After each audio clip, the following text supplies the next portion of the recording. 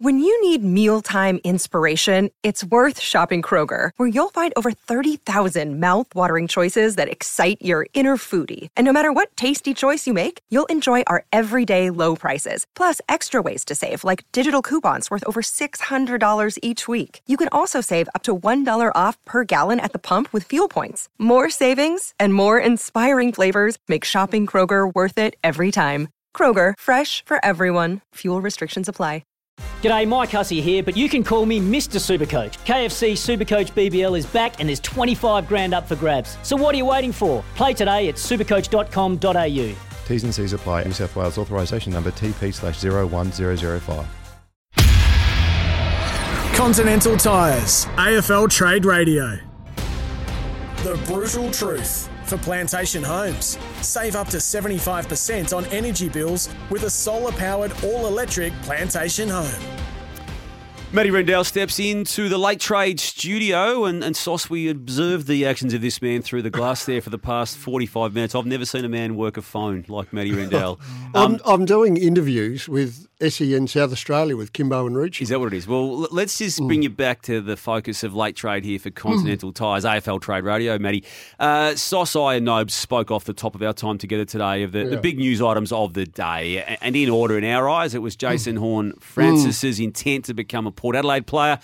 1 year into an AFL career and with 1 year remaining of his mandated 2 years under the AFL contract. And the second big issue was the 7-year extension for Harry Mackay as Carlton full forward, already contracted for 2023, 7 years added to that to make him a Blue until the end, by way of the contract, until 2030. Back to Jason Horne-Francis. Any figures on the Mackay stuff? Well, I would imagine there's $1 million attached to the 7 years beyond next year because I believe he's on $900,000 already next year. So I can't imagine it'd be less than what he's contracted to be on next year. Now, whether that was a backdated contract or a back-ended contract, but it would be somewhere around that. But I'd rather get your views at least off the top today, please, because you're pretty worked up, as always, on Jason Horne-Francis.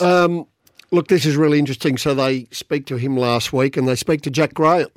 And my belief is that they told Jack Graham they were also speaking to Horne-Francis, and Jack Graham must have got, I better go back to Richmond. Was that after they'd got him across? So I don't think it was before they got him across, was it? No, it was afterwards. After he'd flown back to Melbourne. No, I think they told him when they were, speaking to him that they were also interested in Horne-Francis. But why wouldn't they be? But they probably thought, we can't get him. He's going to stay another year. But as a courtesy, they probably told him that, which is a good thing. I like the transparency of that. Jack Graham, funny enough, on a Saturday goes, I'm going to stay at Richmond. On the Sunday, Horne-Francis says, I want out. So, can he get out? Well, North can keep him if they want. We don't know what sort of contract it is. It seems like a reasonably easy deal for me. Mind you, if I'm North, 10 seconds after I hang up the phone from Horne-Francis telling me that he wants to go home, I'm ringing Todd Marshall's manager. I want to find out where he's at. Now, I believe he's got 2 years to go. I would have been offering him 6, and he's probably on about 400. I'll be offering him 750. See if they can pry him out of Port in part of the deal, because he is perfect for North. They need a key forward desperately. And he has officially got 2 years still to run, Marshall, just to throw that in. Yep. So I'd be asking the question. You have to ask that question. The rest of their players they don't really need. They got a lot of excess midfielders, but as we know, North have got plenty. So pick 8 will go in it. Say there's no players involved because the other ones that would have currency there's Butters. So I'm looking at Victorian boys. So Todd Marshall's from Murray Bush Rangers. So he's really hasn't got family or any attachment to Melbourne. It's more country. You've got Butters would be the other one with a heap of currency, but they don't need a Butters. They got they got stacks there.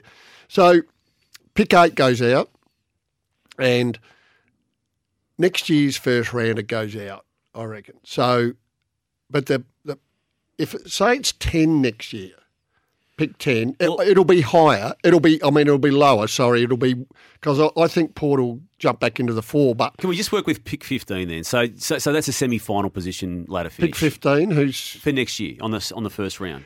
So what I'm saying is, I'm coming to that, Damo. Sorry, is that the pick 10 equates to about a pick 1 in the draft. So pick 10 and pick 8 this year on the point system equates to about 3,000 points. So pick 1. Okay, so what I would say if I was doing this deal, and this is all those 2 first go out, I would do a deal where if the pick is outside 10 next year, you need to throw something else in it next year. So a second round, for example, to sweeten that deal so it comes back to virtually a pick 1. Well, we don't have the facility to be able to do that in our negotiations under AFL rules. Not on the we run. can't do that. You have to do it now. No. You have to transact now. And I like your thought process because I reckon it should be able to. They're like protected. I tell you what they will do. They'll have a deal between each other that no one will know about. And next year, all of a sudden, North's second round pick, Port's second round pick goes to North for no reason. For no reason. Oh, amazing. Pick swap. But even that, though, Matty, I hear what you're saying, and I understand we need to have a starting point for these conversations, and you identifying, say, let's go pick 10 and pick 8 is at 3,000 points. That to me is not getting near it getting done. And now I know it's a good starting point. So at least it equates to the 3,000 that the number 1 pick in the draft. Well, what do you think? What do you blokes been saying? I'd be thinking another pick inside. Let's not go. Let's go between 4 and 9 as an add-on to what you've already suggested. Yeah, I that's think just me coming at it. I think what North would be looking at first of all is where the depth of the draft pool finishes, the top end, because we can keep going, and your theory's okay when you look at the points, Matt, but you've got to look at the draft and go, you know what? We really like these top 5, and then it just falls away. So you want to make sure you get something. Yep. If you can't get a pick in that top 5. Then the next lot isn't as worth. It doesn't stack up with Horn Friends because we know, as much as you know that there are some things in his game. You know he's going to be a really good player because you saw enough. Going to be a star. So I think the safer bet for me for North, I would say, I want your pick 8 or 10, whatever it is, and I want to get a really good player. Get a play put in. Well, that's why I'm looking at the Victorians because you're not going to get a South Australian go back there unless they're looking for opportunity. If they're looking for opportunity, they're not quite good enough. Yeah. But to take a Marshall out of that system now half flies in the face of trying to get a Jason Horne-Francis in to go straight back up the ladder. They don't want to lose Marshall, although they're a bit loaded up there. You know, Finlayson, Dixon's probably going to play one more year, but Georgiades couldn't get in at the end of the year. So they've got Georgiades there. But he might be caught up in a West Coast transaction with Rioli potentially. Who from West Coast might want to come back to Victoria? Yes. Right. Because you've got Rioli wanting to get to Port Adelaide. So if it gets... So there might be someone from... they've got pick 27 now, Port, for Carlamon going out, which I thought they'd just hand over for Junior Rioli. I thought that's just a straight trade. I thought they'd be close to it, yeah. But if now this Horne-Francis has come into it, I think Georgiades comes into it. West Coast would have been into him. He's contracted. We really like him as a player. Everyone likes him as a player. He struggled to get in there because they couldn't fit.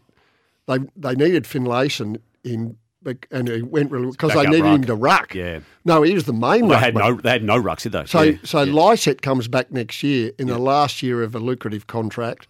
So I think they'll keep Finlayson in as the backup ruck to Lysett. So Georgiades might be big time in play to make this deal happen if they bite the bullet and go, okay, we'll trade him to West Coast. But what would West Coast...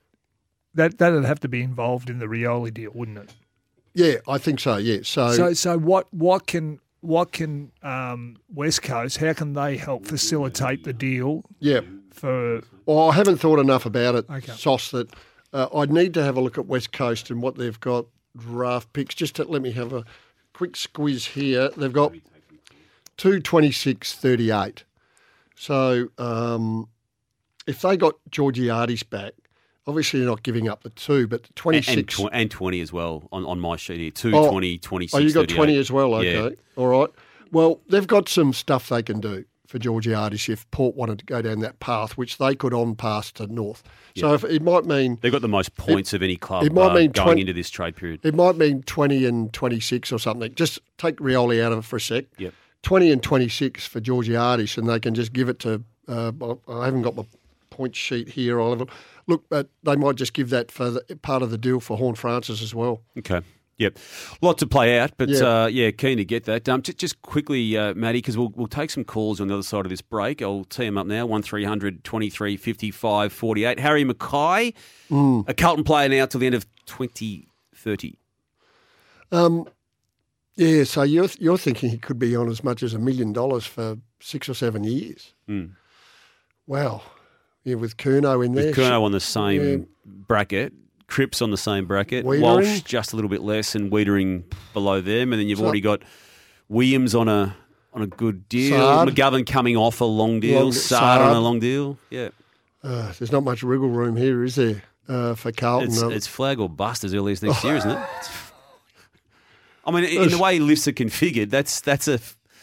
You're doing that to hit a flag period next year, which they could do. Their best this year was good. It's just they didn't make the finals. If we got time to discuss it, I wanted to chat with Sauce about how he sets up the salary cap and that, because I don't think Sauce sets up a salary cap that way. No, whether it's ad hoc or you just say, well, this bloke's worth this, as against do we pay our key forward this amount of money, our key back, our best midfielder?